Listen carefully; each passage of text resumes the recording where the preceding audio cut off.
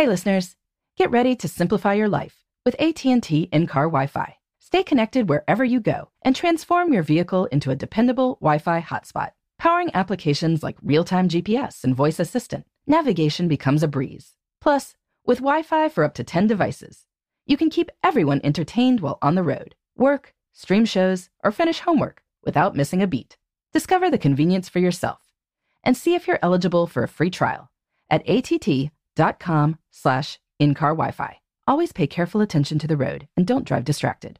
Wi-Fi hotspot intended for passenger use only when vehicle is in operation. Compatible device and vehicle required. Welcome to Before Breakfast, a production of iHeartRadio. Good morning. This is Laura. Welcome to the Before Breakfast podcast. Today's tip is to do fairness checks, particularly at work, but in any situation where you've got team projects. You want to make sure that everyone feels like you are pulling together. Regular fairness checks are a great way to figure that out.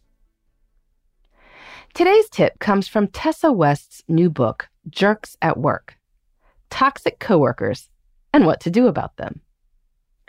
This guide to handling difficult colleagues helps people with the messy reality that not everyone is automatically great to work with. But when we still need to get stuff done, there's a lot we can do to improve the situation. One of the most common kinds of toxic coworkers is the free rider. You no doubt remember this character from your school days, when the group project meant you and maybe one other person did all the work, and the free riders were nowhere to be found until it was time to collect the good grades, or, in the workplace version, get credit with the boss. The problem with free riders is not just that they are annoying, though of course they are. It's that we soon have a tragedy of the commons situation. If free riders keep getting away with their free rides, other folks who might have been more diligent notice the lack of accountability. So they put their attention elsewhere. Tessa notes that in groups, fairness applies to how jobs are decided, who does what, how rewards are determined, and how final decisions are made. When procedures aren't fair, people aren't set up to contribute evenly to the group, and slacking spreads. So she recommends a 2-part fairness check. She says that you can start this process at any time during group decision-making. Part 1, at the beginning of a project, is to have the team make a list together of what each team member's tasks are for that time period. This ensures task visibility, Tessa writes. Then, Part 2 happens periodically. You have team members complete a short survey that checks on each person's progress. Tessa recommends 4 questions. First, which items did you complete from your list? Second, did you face any unexpected hurdles? For example, did some tasks take longer than anticipated? Third, did you do any extra work you didn't plan for? If so, what was the extra work? And 4, did you notice anyone else on the team doing extra work? I really love this last question because many people might be hesitant to complain about stepping in and helping a colleague. You do have to keep seeing your coworker in the halls and such.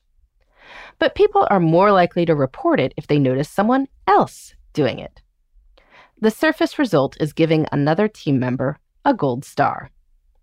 The more important result is that if lots of people are earning gold stars for doing someone else's work, you can see that you have a problem. Tessa writes that these 4 questions act as a vitals check. They allow you to test the health of the team and detect any warning signs of free riding behavior. While it's nice if your boss can be on board with the fairness checks, teams can obviously do this on their own.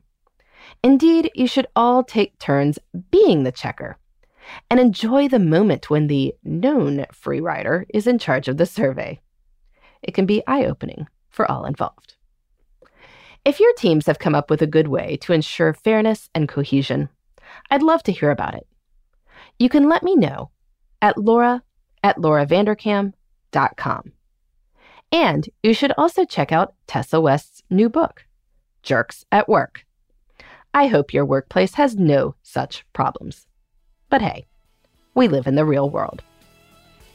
In the meantime, this is Laura. Thanks for listening. And here's to making the most of our time.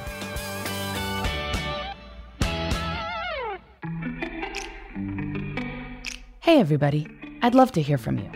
You can send me your tips, your questions, or anything else. Just connect with me on Twitter, Facebook, and Instagram at Before Breakfast Pod. That's BE4, then breakfast, POD. You can also shoot me an email at beforebreakfastpodcast@iheartmedia.com. That Before Breakfast is spelled out with all the letters. Thanks so much. I look forward to staying in touch.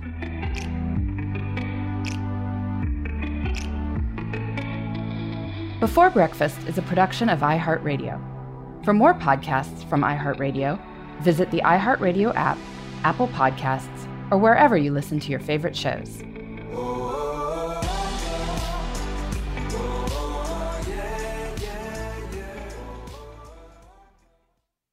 Hey listeners, I know you love mornings.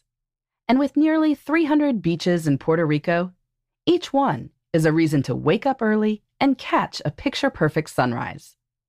Puerto Rico has nearly 300 miles of coastline, and the island's diverse geography offers everything from secluded coves with white sand and crystalline water to stunning black sand beaches and beaches perfect for water sports.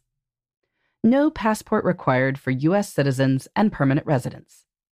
Learn more and plan your trip at discoverpuertorico.com.